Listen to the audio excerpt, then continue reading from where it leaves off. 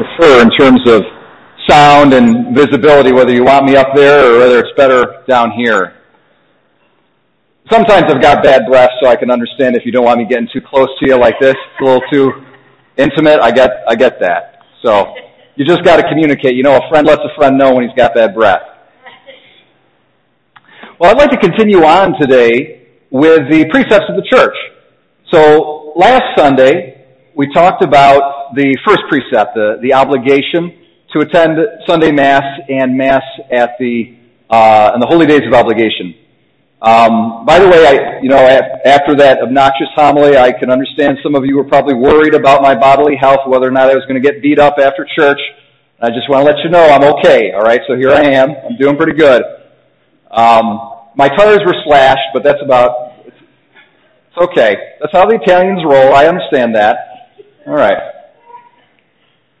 So the precept that we want to talk about today is actually, in most catechisms, it's the fifth precept, but because the fifth precept goes really, really well with today's scripture readings, I kind of bumped it up ahead.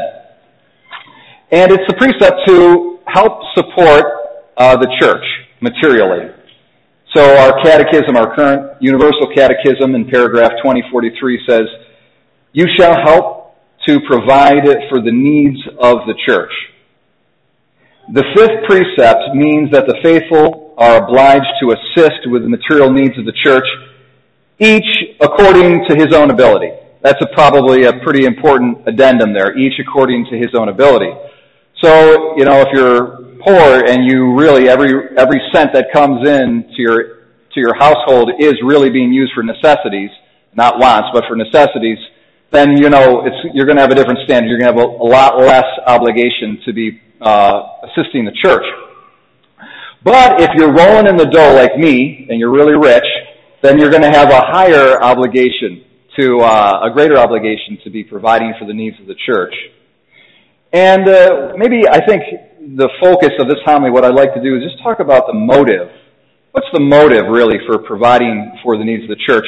And I go back to the very common sense, natural principle that each of us takes care, very naturally, of their own family and their own households. That's common sense. You take care of your own.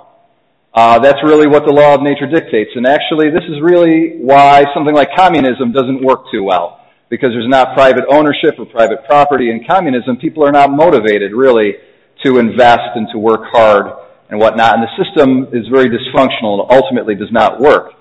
So, we take care of our own. Private property it's a human right, it's a natural right, and it's just the way that God made things. Well, we see in our readings today that sometimes we can kind of go a little bit overboard with taking care of our own. Okay? And we go overboard when we forget that we are going to one day die.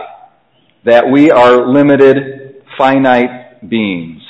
And we can't take it with us, as they say.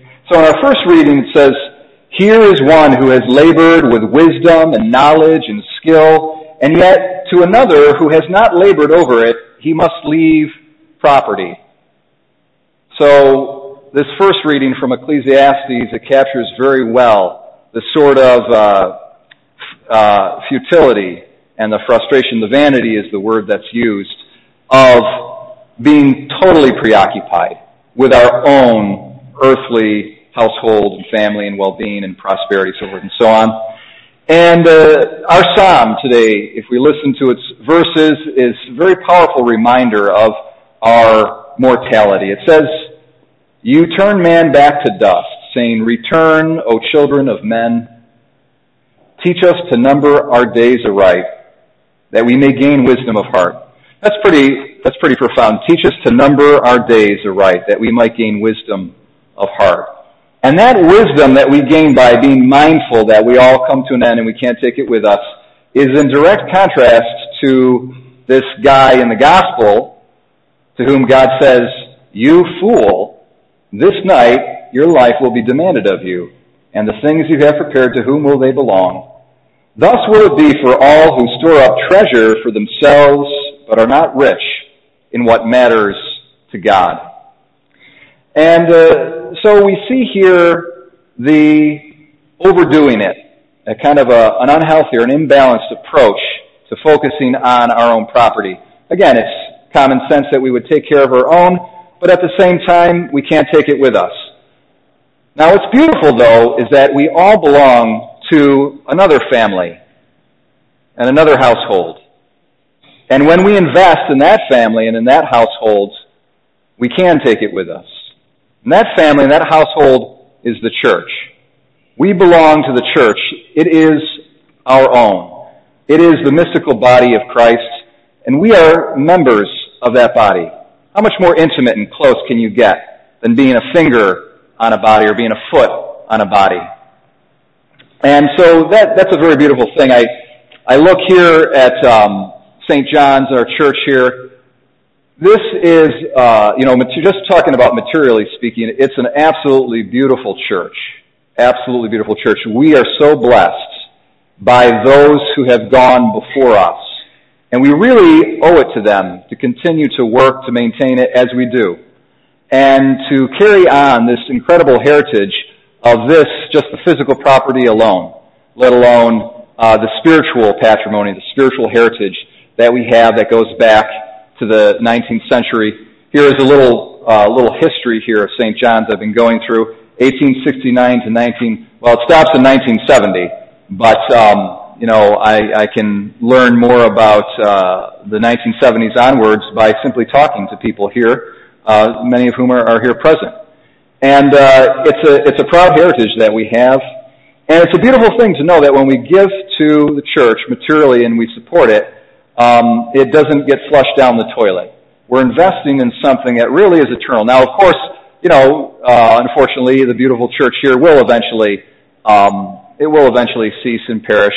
If not, 200 years from now, when the Lord Jesus returns, everything will perish. But our material support of the church, of our local parish, translates into spiritual wealth, into eternal wealth that we're going to get a really fat interest on when we get to heaven and in eternity.